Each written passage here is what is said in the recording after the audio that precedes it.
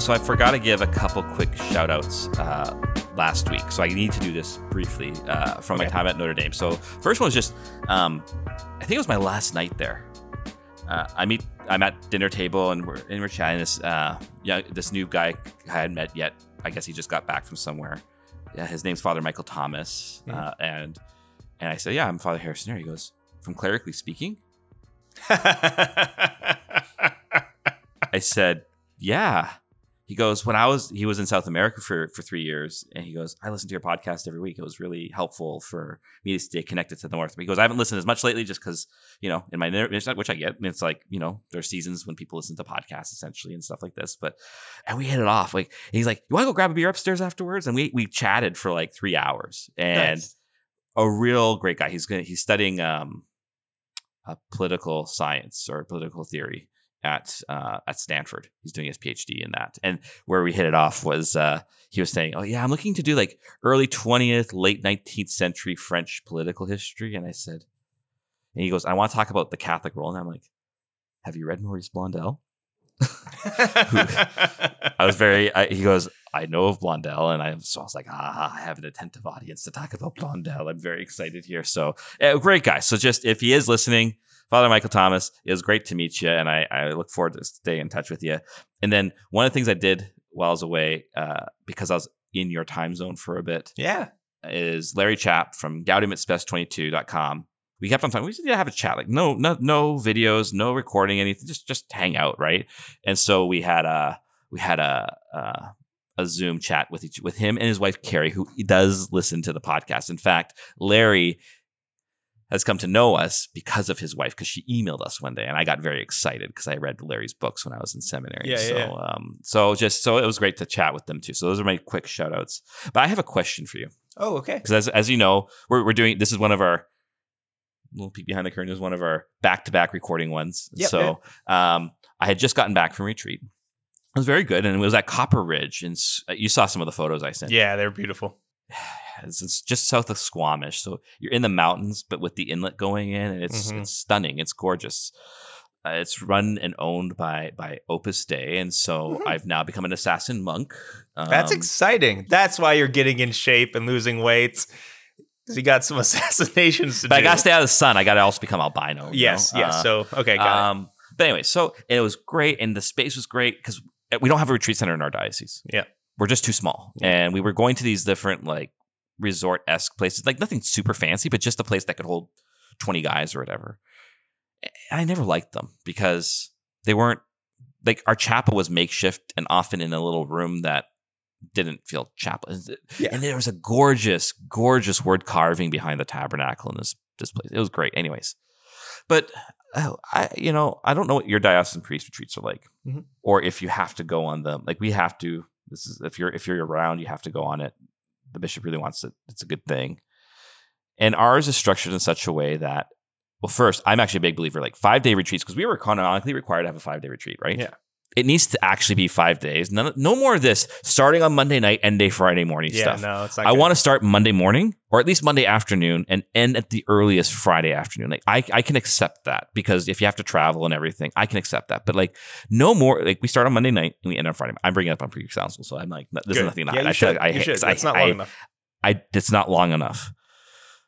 But also, and this is from a few religious sister friends who, when I told them about the retreat, they're like, you guys are talking, there's social time? Like, this is a retreat. This should be silent. She goes, and they're like, diocesan priests need to learn to pray. And I'm like, yes, thank you, sister. Thank you. Yes, amen. Amen to all of this. And that's what I wanted. And even the morning silent times, it's never really silent, because there's always the talky guy who has to talk and has to find a way to break the rules. And he doesn't care about the people who want silence. I actually got frustrated with said guy on the retreat. I said, you might not want silence, but I do. And it's in the schedule, so please be quiet. And this guy's like set in his 70s. So I was just like, and he was good.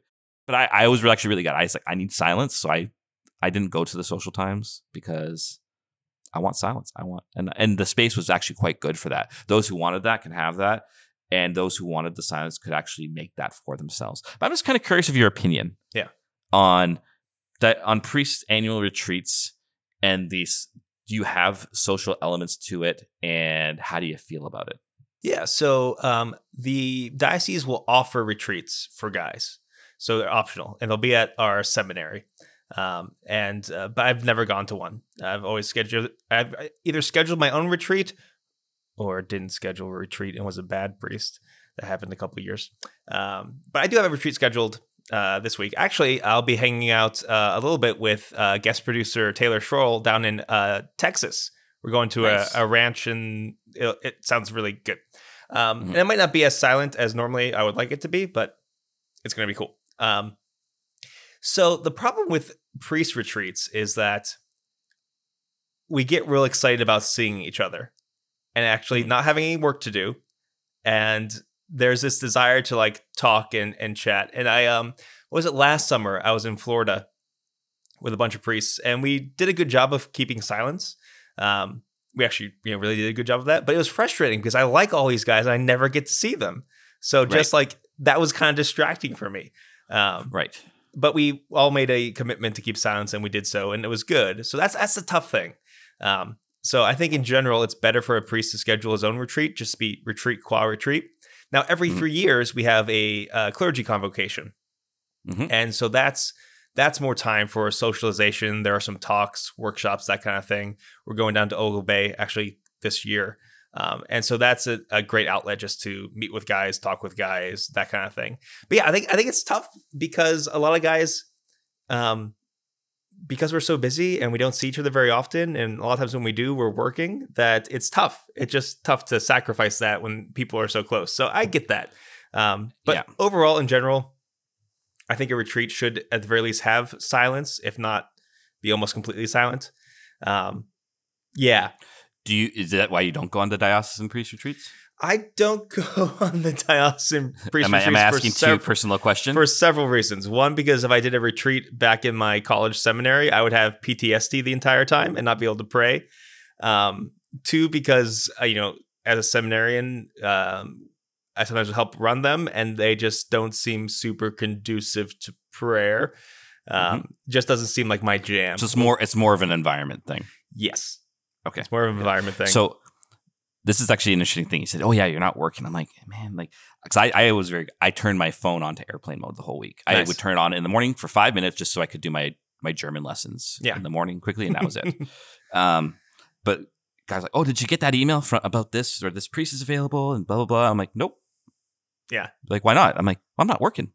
And that was the thing. I was like, guys are still working. Yeah. I'm like, no, guys, stop this busyness. Like this is not healthy. This is not good. But yeah, I think we have usually a yearly study days, and that's my thing. I'm like, yeah, well, that's the time to get together, right? That's the time where we can hang out, and so I'll go to every social time with that. Sure. That's great. That is because it's not a silent time. It's not a time of prayer, and it's not really meant to be. It's kind of a work time, but it's not really meant. It's right. Different kind of work.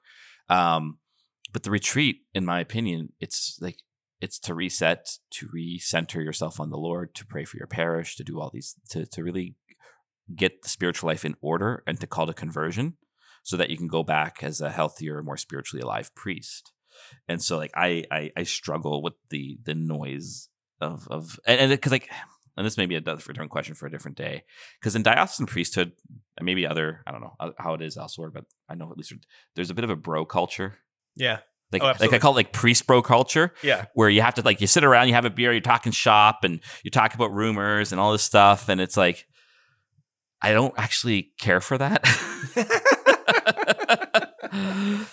And so I don't even want to have those conversations. I don't know. Anyway, so that was just I was just kind of curious. It was it was actually the best diocesan priest retreat I've had, because it was the first time we actually got to have it at a retreat center. And Archbishop Miller's talks were very, very simple, but very life-giving in calling back to the essentials of being a priest. And he brought a lot of quotes. Actually, the beautiful things, he quoted a lot of Benedict and he quoted a lot of Francis. Okay, cool. And he's made me appreciate Francis's homilies and talks to priests a lot more. He goes for the heart very easily and quickly. He's got this down to earthiness in his preaching that I am appreciating more and more. I will say Pope Francis's preaching in his homilies, whenever I've heard sound bites or clips of it, a lot of his stuff is really good on that level. Yeah. It really is. Yeah. Yeah. Cool. So speaking of things clerical, welcome to Clerically Speaking. I'm Father Harrison. I'm Father Anthony. As I mentioned, we have a guest producer, Taylor Schroll. Check out all of his stuff, Forte Catholic. He's great. It's very cool that we have a good friend who is super professional and can help us out when producer Nick is away in Appalachia. Are you saying Nick isn't professional? Oh, no. Someone who is, producer Nick is professional. Actually, you are. He is. But also, he's my brother, and this whole podcast started as a joke, and it's been going on for 3 years. There's just a different thing. 4 years. 4 years now, yeah. And we're hiring Taylor Schroll to do this. So it's a little bit different vibe. Mm-hmm, mm-hmm. That being said, I wouldn't trade producer Nick for anyone in the world. If without him, we would not have a podcast. Okay. So all that aside, I am occasionally a co-host on Taylor Schroll's Forte Catholic. And a few weeks ago, I was talking about my Marian devotion and this desire I have to get a tattoo on the inside of my forearm. And one of Taylor's big objections was that I will one day be old and fat. Now, that being said, I know that technically speaking, one day I'll be old. But you know what? I'm going to push back. I'm not going to be fat. I'm just not. As a matter of fact, I've recently lost weight. And you know why I know? Because you didn't eat? Because I didn't eat for like 2 weeks.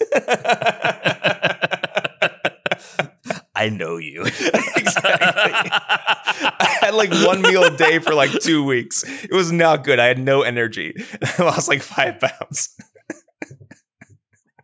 Anyways, part of my health journey. But you're still gonna be old. I'll be old. And I don't care about wrinkly. being old. That's fine. Being You'll old be and wrinkly. wrinkly. I think being old and wrinkly with tattoos is actually a great look. I think it's cool. But anyway, modernist priest. Modernist? I would Modernism. No, I'm kidding. Tattoos aren't modernism. No. Although maybe the way they're used as self-expression nowadays, yes. I think they are. Yes. But a tattoo is it goes back for centuries and centuries and centuries. I know. But the point is, I have pretty much since college seminary, I've worked out more or less consistently. Not as consistently as I want to, but it's never been a habit that I've completely dropped. But last few weeks, last like month or so, when eating only one meal a day, having no energy, not taking care of myself, bad. So I've gotten back into it and started going back to the gym. And it is the most depressing thing after missing a couple of weeks and going back to the gym. And just, you lose all of your strength and it's just lame. And then so I did squats and whatever. And like my legs being super sore for like an entire week instead of like a day is just miserable. It's miserable. But that being said, the one thing I'm pretty confident in, and this is one thing I have a theory that if you did college sports or if you did sports growing up, you're less likely to work out consistently later on in your life because that's tied to doing all the not fun stuff early on in your life. So you have these memories of having to wake up early, do all this stuff, do all the work so you could have the fun of actually playing the sport. I didn't have that. I did martial arts, but there was no lifting involved. Actually, I probably should have because I was a really skinny kid. I could have kicked people harder. But this was a habit that I developed in college seminary. So my knees aren't broken yet because of sports or my back or anything. So I don't have any of that kind of stuff. And it's something that I genuinely enjoy and still miss when I don't do. Mm-hmm. So I think my tattoos are going to look awesome until I die. That's what I'm saying. Okay. Thank you for agreeing with me. Sure. Also, as far as flabbiness, the inside of your forearm, I don't feel like that's the first thing to go. I could never do a tattoo, man. I mean, I don't care. Sorry, that sounded really mean. I don't mind people not liking tattoos for themselves. Yeah. But I really want this Marian reminder on the inside of my forearm. I really want it. It's gonna happen. Now, sadly, hopefully producer Riley is looking into this because producer Riley has several Marian tattoos, and they all look super cool. She's a cool lady. And I was like, hey, you need to help me come up with a design idea and a really professional place where this can happen. Because I don't want to, I'm willing to spend the money to get it done right. And you know how much work she's done on this? How much? 0. Yeah, because she has more important things. What? Selling houses, providing for her family, And taking producer care of her Indiana. baby. Yeah. How many people have a priest brother-in-law? This is a privilege that she has. And I don't ask for anything. This is the one thing I've ever asked her to do. Really? You don't ask her for anything, even though you stay at their house all the time? This is Are you lying? one of the few things I ask of my sister-in-law. Listen, I know how this works. If you want something done, you have to shame people publicly.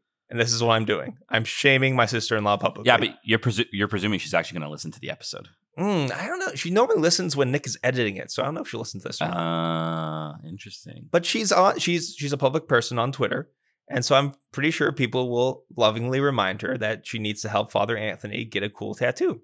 Are you thinking like what about like John Paul II's coat of arms? No, I'm thinking I'm gonna do kind of like the M with like the stars around it, and Gotcha. then I may or may not add text ad Iesum per Mariam, something like that, something with a lot of straight lines. But we'll see. And you'll need to talk to Father Alec to ensure that the Latin is accurate. Absolutely. Because you don't want to be one of those people who puts Chinese characters. It means peace, but it actually doesn't. Right. Also, Father Alec, I feel like he could design a cool tattoo. He does all this heraldry stuff, and he doesn't care about my well-being as far as like tattoos and stuff. He would just do it. No, in fact, he might rejoice in the suffering that's going to happen. Exactly. With the actual So maybe I'll call up our good friend Father Alec. Well, there you go. That's my update. You know, it raises questions for me too. What you do to the body with a tattoo. Now, does that tattoo sacramentally belong to Jesus?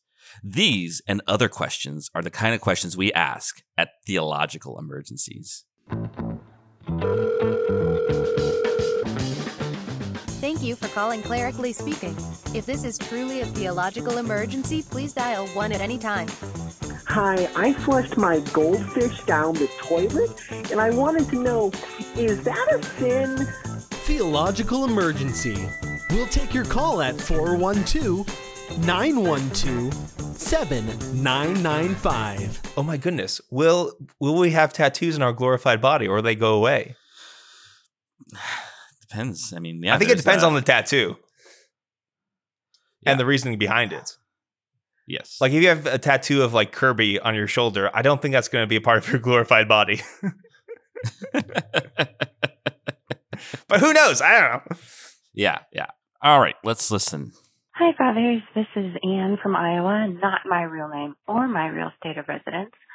I was just wondering, you had an episode recently where you talked about how Jesus didn't suffer from concupiscence like the rest of us do. And it got me thinking today during the fourth glorious mystery, did Mary experience concupiscence too? Or is that an effect of original sin that she did not have to deal with because she was conceived without sin?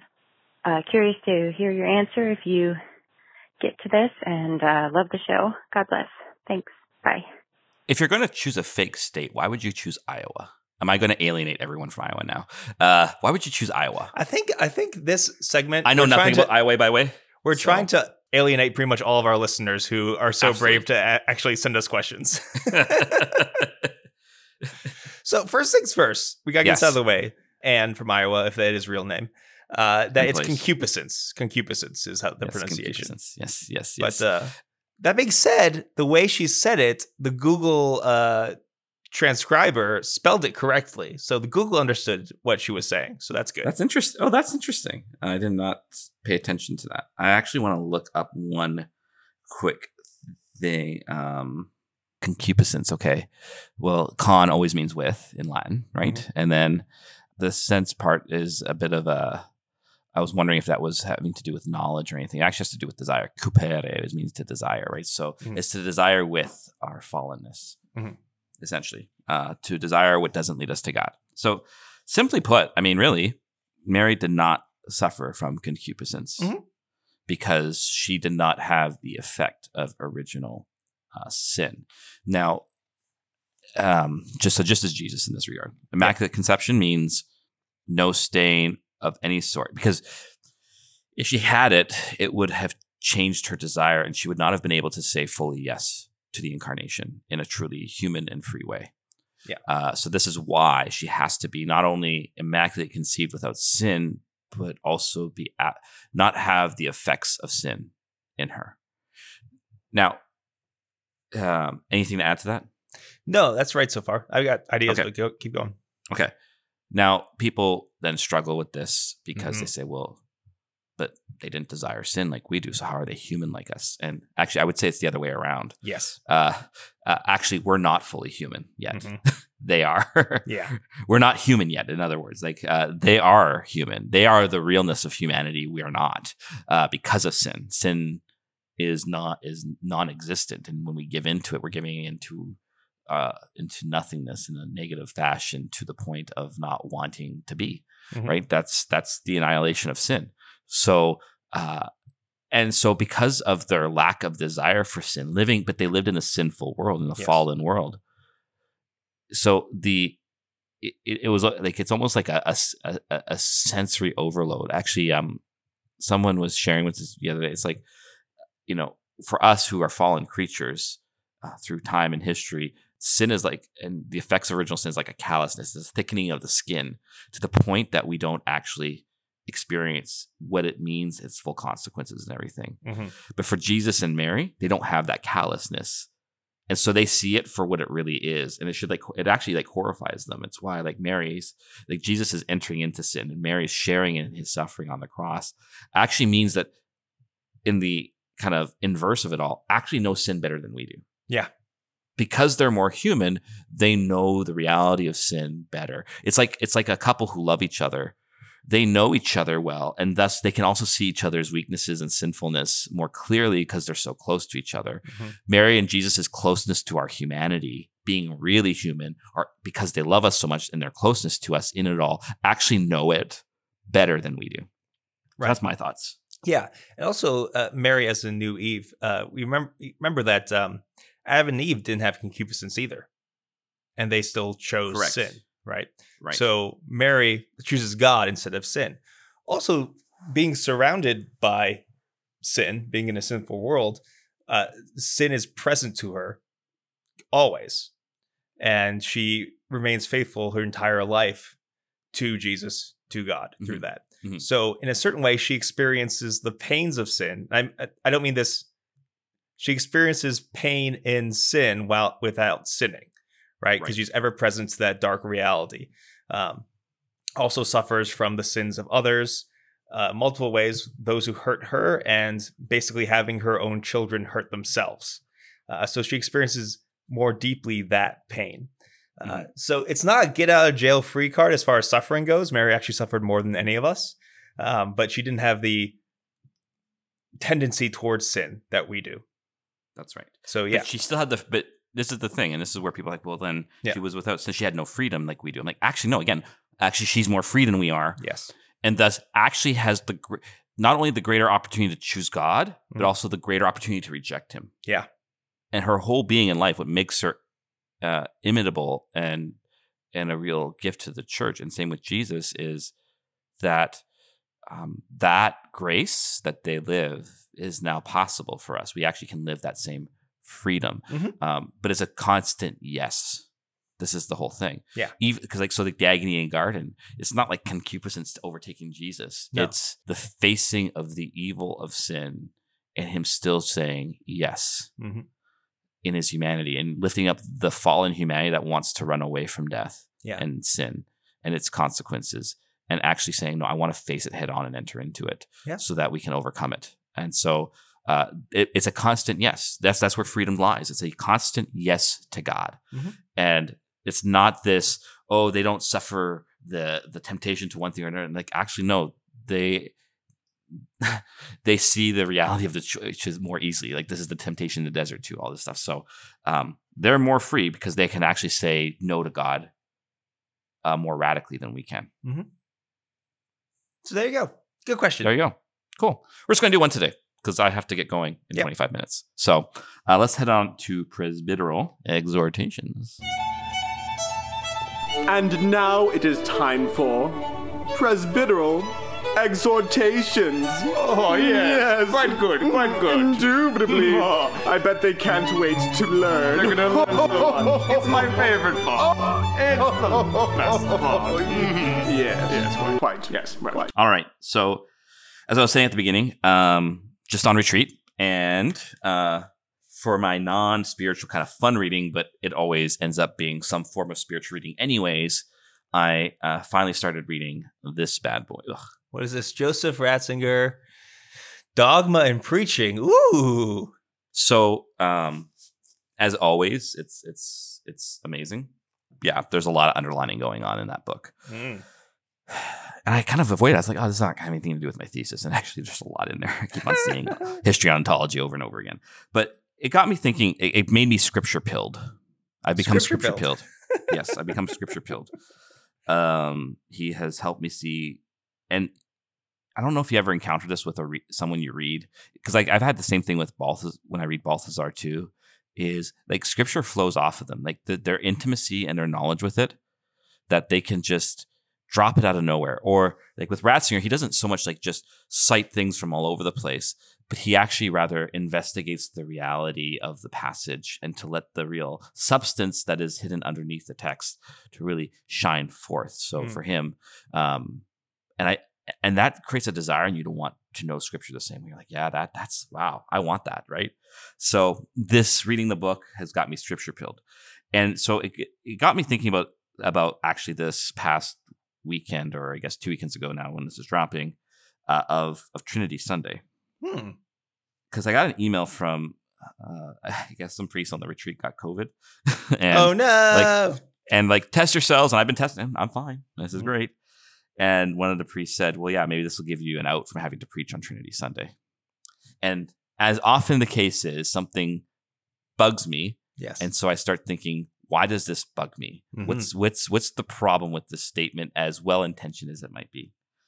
And I got thinking about it. I'm like, because this is something Ratzinger has helped me see. How do most priests approach Trinity Sunday? I have to explain the Trinity to you. Right? We approach it from the realm of dogma. And so we think we have to explain the dogma, and that's all that matters as the Christian. And so we ignore the narrative of Scripture or the experience of the church in her tradition, and we just go straight to the systematic, dogmatic statement. And if that is the way we have to preach, yes, I would want to avoid Trinity Sunday myself. Sure. Because that is... And it's funny because like I've fallen into that. Like beforehand, like I always thought, yes, I have to explain this. I started moving away from this a couple of years ago, where I was like, no, I need to now, do a bit of a mystagogy of how the Trinity is encountered in the liturgy. And now it's moved me to really. So this is Ratzinger's point. He says dogma does not exist for its own sake, but rather is the interpretive hermeneutic, or the interpretive key by which we read Scripture. So what he's doing is he's giving a priority of the event over its explanation, which is good Christian theology. This is very Dave Verroom, actually. Event has a logical and experiential priority over explanation, discussion, qualification, distinction, etc. There's a primacy to event, right? And this is actually more fundamentally, this is how we know as human beings. The medieval distinction between intellectus and ratio. Actually, what's primary, what makes you human, is not your ratio. Apes have ratio. They have this ability to do simple math and everything. They can quantify and qualify. Ratio is breaking things down to its pieces. Intellectus is receiving the whole as it is, without having to break it down. That's actually how we know things. So it's giving this priority to event, this priority to the happening. And when I was reading, because I've become scripture pill, I'm trying to read a page from the New Testament in my morning prayer every day right now. And so I'm reading the Acts of the Apostles, and I'm on like chapters 3 and 4. And how is Peter preaching? He's not saying, here is the logic of the cross and the resurrection. This is what it means in dogmatic terms. He is proclaiming the event that now helps you understand everything about the Old Testament. So the scripture is interpreted through the event. This whole notion that event has priority is vital to preaching. And so for example, when I approached Trinity Sunday, I went about it in a new way this weekend. Okay. Like preaching first, what was my goal? I said, well, I want to talk about what truly unifies. Well, what do we often seek to unify? So ideology, camps, even theological camps often in the church, or ideological camps, like all these different, or even like I would say like worldviews that are unconscious, where, oh, just live and let live. That is actually trying to belong to a camp of a particular worldview. And so I broke it down and I kind of showed how actually this all crumbles and doesn't actually truly unify. But we desire it because we want to feel safe and saved. And we only recognize that we're only truly safe and saved in history when we truly belong. So that it's ironic, in our rampant individualism, we still recognize this need to belong. It's a fundamental human desire. And then showing how like how the scriptures on Sunday is Jesus speaking to this today. And thus the true unifier is God, who is experienced as Father, Son, and Holy Spirit. And that this is the God who is revealing himself to us today in the church, who acts in history in Jesus, and who is acting and truly drawing us constantly through Jesus' path of the cross to the Father by the power of the Holy Spirit. I did no explaining of the Trinity. Yeah. Because I didn't need to. Because like the most important thing, what preaching ought to bring us to is not a right understanding of doctrine. That's catechesis. It needs to bring us to an encounter with the event. And so scripture plays a role in this. So I have something else there, but I've talked a lot here. Any thoughts or anything so far? This is all good stuff. So first of all, do you know how many paragraphs in the Catechism are devoted to the central mystery of our faith, being the Trinity? How many? 4. Interesting. And it basically says, it's basically like, talks about how, 3 persons, 1 God, blah, blah, blah, blah, blah. Like it's very simple. And I remember, and I'll distinctly remember this for forever. I think it was during our Latin class. So we had an incredibly intelligent, chain-smoking priest who was my spiritual director and taught Latin, and was fueled by pure anger, and was one of the smartest and also weirdly one of the holier priests that I've ever known. Fascinating character. He had a passion for Latin, but he knew that we did not as seminarians. And so we kind of played this game, and he was utterly aware of it. And it was, can we get him off topic onto one of his pet peeves? And then we wouldn't have to learn Latin. And sometimes it's ticked them off because if we did a good job of it, he didn't mind. If our attempts were lazy, he would just give us more homework. It was a very high risk, high stake game. It was very playful. It was. Anyway, I remember one class, I don't know how we got it, but he just like stopped and looked at us and said, all of you will preach heresy on Trinity Sunday. Which I thought was incredibly unfair because I didn't want to do that thing. It was just like this warning, not even a warning, just like doomed us to preach it. But exactly for that reasons that you spoke. So the Trinity is, it'd be fair to say it's the biggest mystery that we have, because it's really, it's who God is. It's who God is in himself. And I can speak accurately about a lot of things about this can of bubbly water. And I can use words that correspond to the truth of the bubbly water. For God, we simply cannot do that because God is so transcendent, right? But at the He's same, not so transcendent that we can't speak about him. Exactly. But he also has revealed himself to us. And so it's kind of pointless to try to speak about God in himself. And we can only do very limited things about that. And we're better at saying what God isn't in himself. But the fact that God has revealed himself to us means there are things that we can talk about and kind of what you're getting at. So for Holy Trinity Sunday, what I did was I talked about the Trinitarian nature of the Mass and how we're caught up in Christ's worship of the Father and with the Holy Spirit and all that jazz. And that's all good. And there was no heresy because I wasn't trying to do the impossible. And I think one of the reasons why Trinity Sunday trips us up, I think it's part of God's plan. It's the same sort of thing when Moses asks, what's your name? And he says, I am. God doesn't like it when we try to control him. Even if we try to control him in understanding of our minds, he doesn't allow us to do that. Right. That's kind of part of the point. But he does want us to know about his saving action towards us. So that's the part you preach about. Exactly. And so, and it was reading Ratzinger on this was very helpful to help understand why scripture is just actually so important.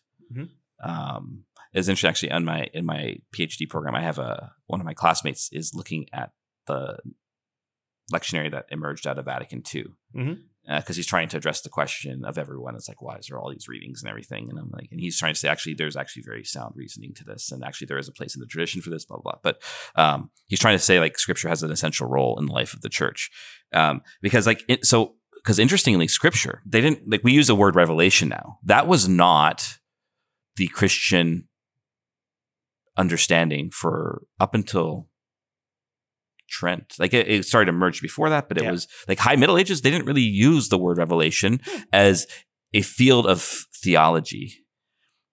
And the word revelation is something Ratzinger brings out in his Theology of History in St. Bonaventure, is revelation could be qualified as scripture with the fathers, with their interpretation and exegesis. Yeah. Scripture and tradition, right? This is the heart of it. But they didn't have this word. It was just, it's just scripture and how the saints have interpreted the scriptures and understood them. So it's interesting. Like, he's helped me see, like, actually scripture is vital to the Catholic life. Mm-hmm. It is a very primary mode by which God continues to work. But then preaching has to be event focused. Mm-hmm. And so what do I mean by this? This is the key thing in it all. And this is why I think he got me kind of scripture pilled, because my pithy summation of everything Ratzinger is saying around scripture is that scripture is a sacrament. If we allow ourselves to not be restricted to the 7 instituted sacraments, okay? He's not trying to create a new sacrament or anything, but it's just, again, what does sacrament mean? What does it do? It makes present an event. Right. So I always had this. Yeah. For more information on this, check out Father Harrison's book, Mysterion. And Catholics have not been true. So, because, like, I don't know if you've ever encountered this, but, like, I remember once I was talking to someone a few years ago and they said, oh, well, when I go to Mass, I want to hear, like, the historical context. I want to understand all the stuff that's going on around it and everything. And I wanted to throw up when I heard that.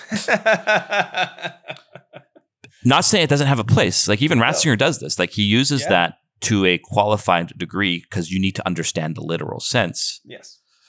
But they're like, again, we're getting to didactic preaching.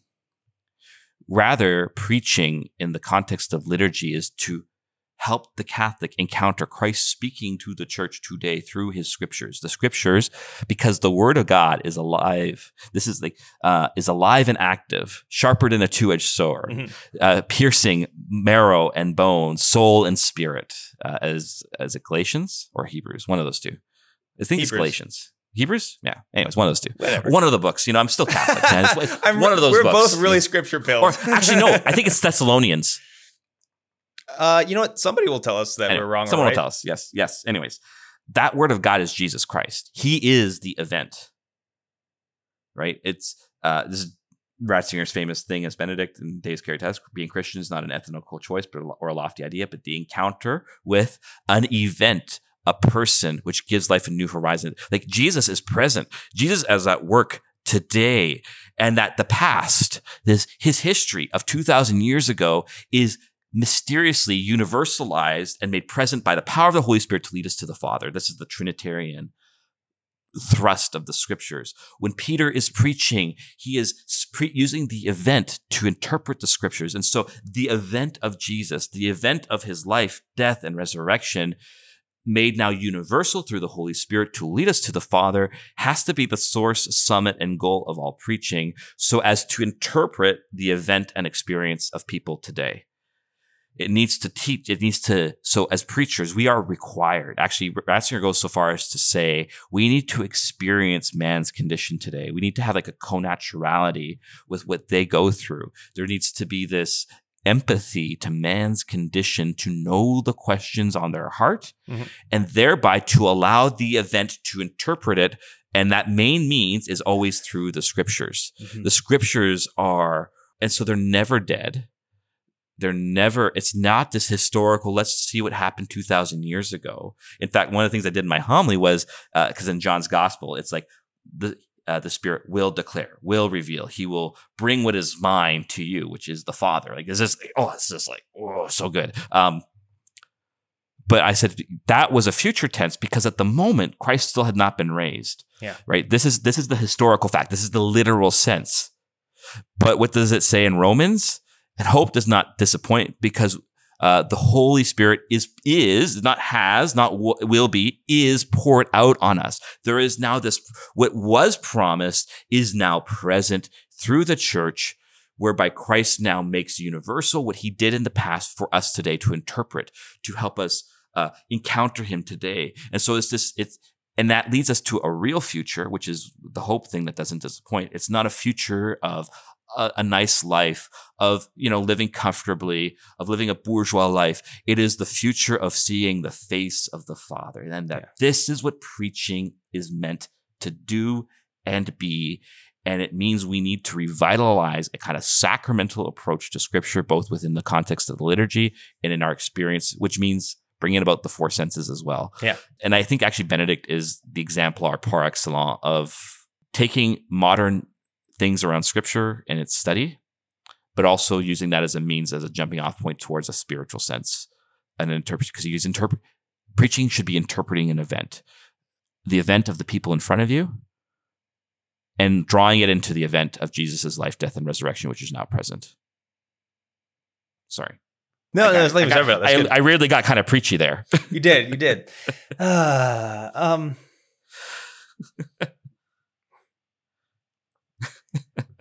I'm going to use some phrases imprecisely.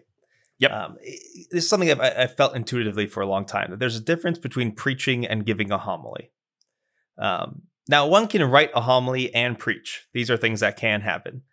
But it's so often interpreted as this thing that I construct for your approval or disapproval. Entertainment.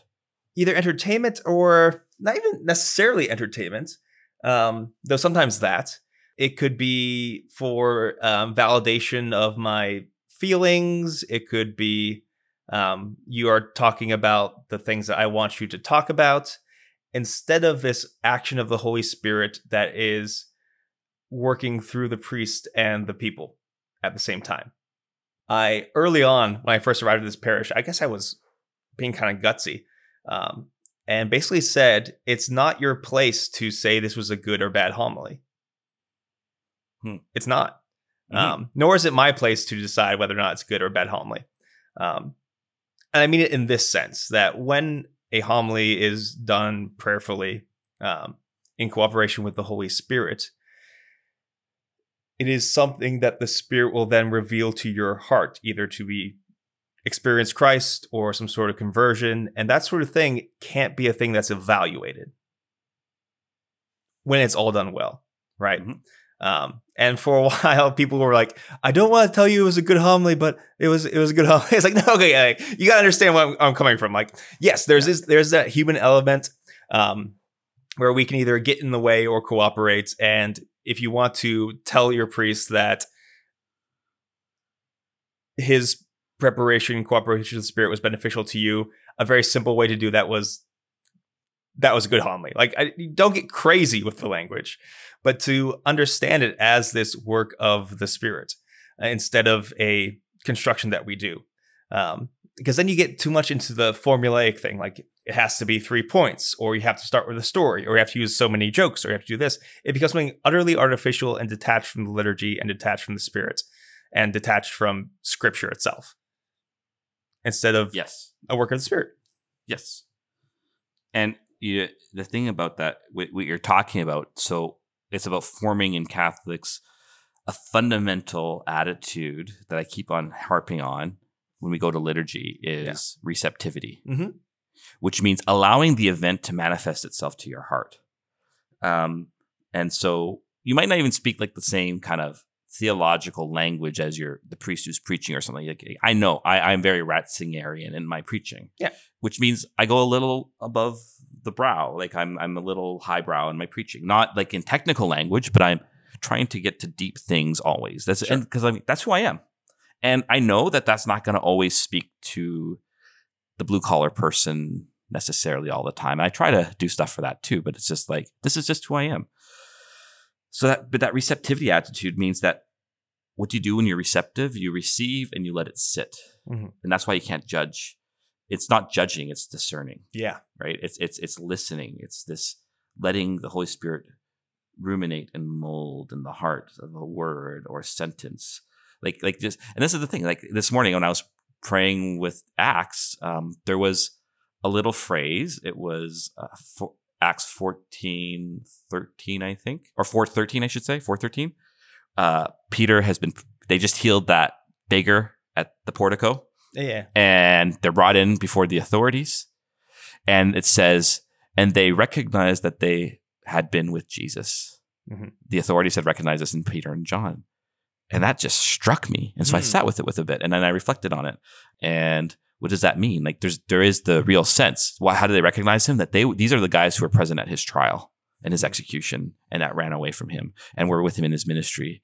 And now there's something different about them. Mm-hmm. And that recognition comes from that encounter with the person of Jesus. But that then for the Christian, it's this being recognized by going along Christ's path in the cross, whereby then we too are recognized of having been with him. We become a sacrament of his presence. So I think that is how we ought to approach it, that there is this deeper spiritual sense. So this, I'm going to say a spicy comment that I know is probably going to get me in some trouble. You ready for it? I love it. Because the question becomes, what do we do to form this? And I think, again, a lot of it has to do just experientially. It's not this didactic thing that we do over and over and over again. It has to be experiential. And I think it's about forming this in smaller contexts with people. But it means we have to stop doing scripture studies. Oh, okay. Why do you think this is the case? What do you think happens at scripture studies? How do we approach scripture at a scripture study usually? Oh my goodness. Wow. I'm still reeling from that take. I'm reeling from it. Not disagreeing or agreeing, but yeah, that was a spicy one. That's one for the ages. It's a spicy one. I'm going to. So I think most of the time, scripture studies are an effort to understand the literal sense of scripture. Yep, exactly. Mm-hmm. And that's not a bad thing. No, it's fine. And it's not even a bad, so I should qualify this a little. It's not even a bad thing to do exclusively. Yeah. But the form of, so this is the thing, but a lot of Catholic scripture studies still approach scripture in a Protestant mindset. Mm. And by this, I mean that it sees the scriptures as a historical document to be analyzed to see how God did work without the spiritual sense, without leading, or at least opening to the possibility of the spiritual sense of things.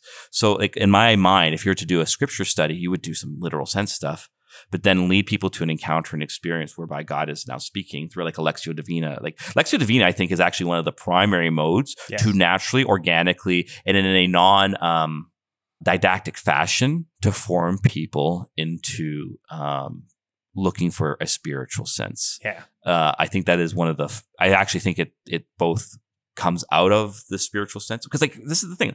Why is spiritual sense important? Because Peter, again, when he's preaching about Jesus and he's interpreting the Old Testament, he's saying an event, something spiritual now makes this phrase in a psalm seen in a completely different light.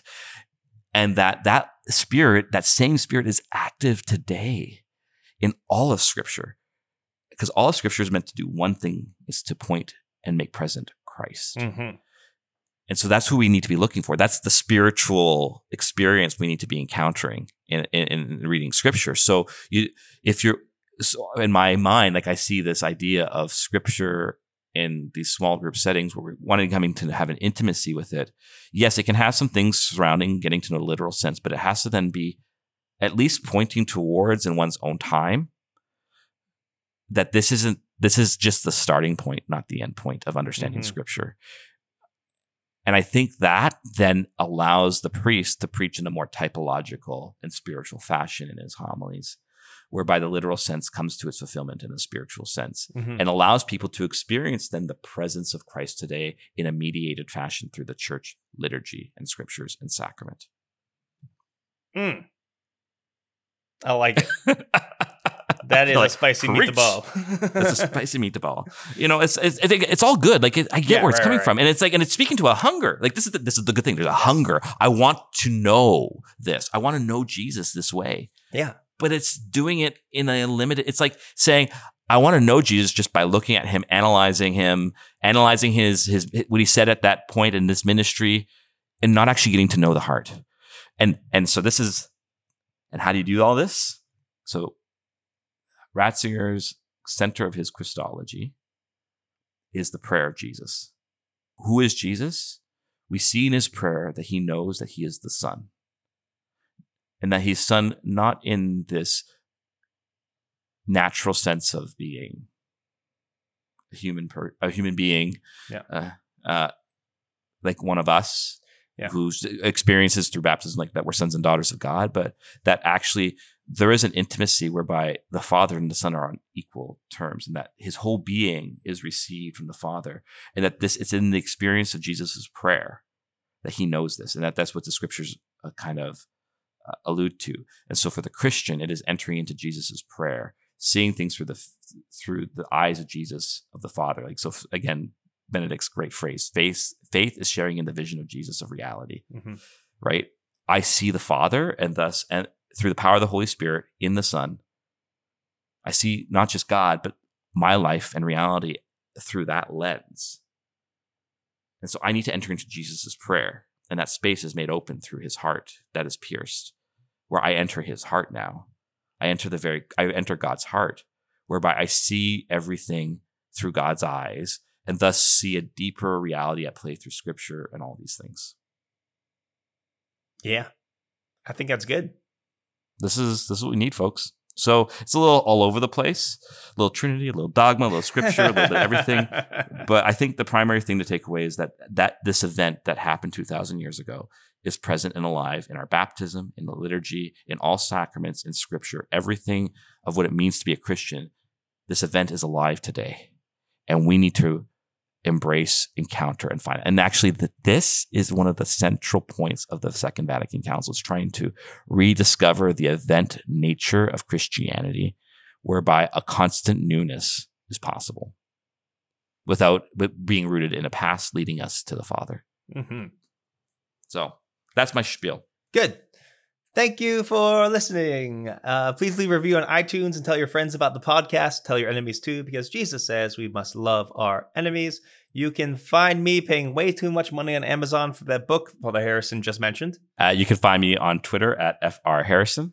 Contact the podcast and receive updates at ClericalPod on Twitter. Find us on Facebook, YouTube, or email us at clericallyspeaking@gmail.com. Please keep sending in your wonderful theological emergencies at 412-912-7995, 412-912-7995. Once again, thanks to our guest editor, Taylor Schroll. Check out Forte Catholic and all the good stuff he does. Peace. God bless.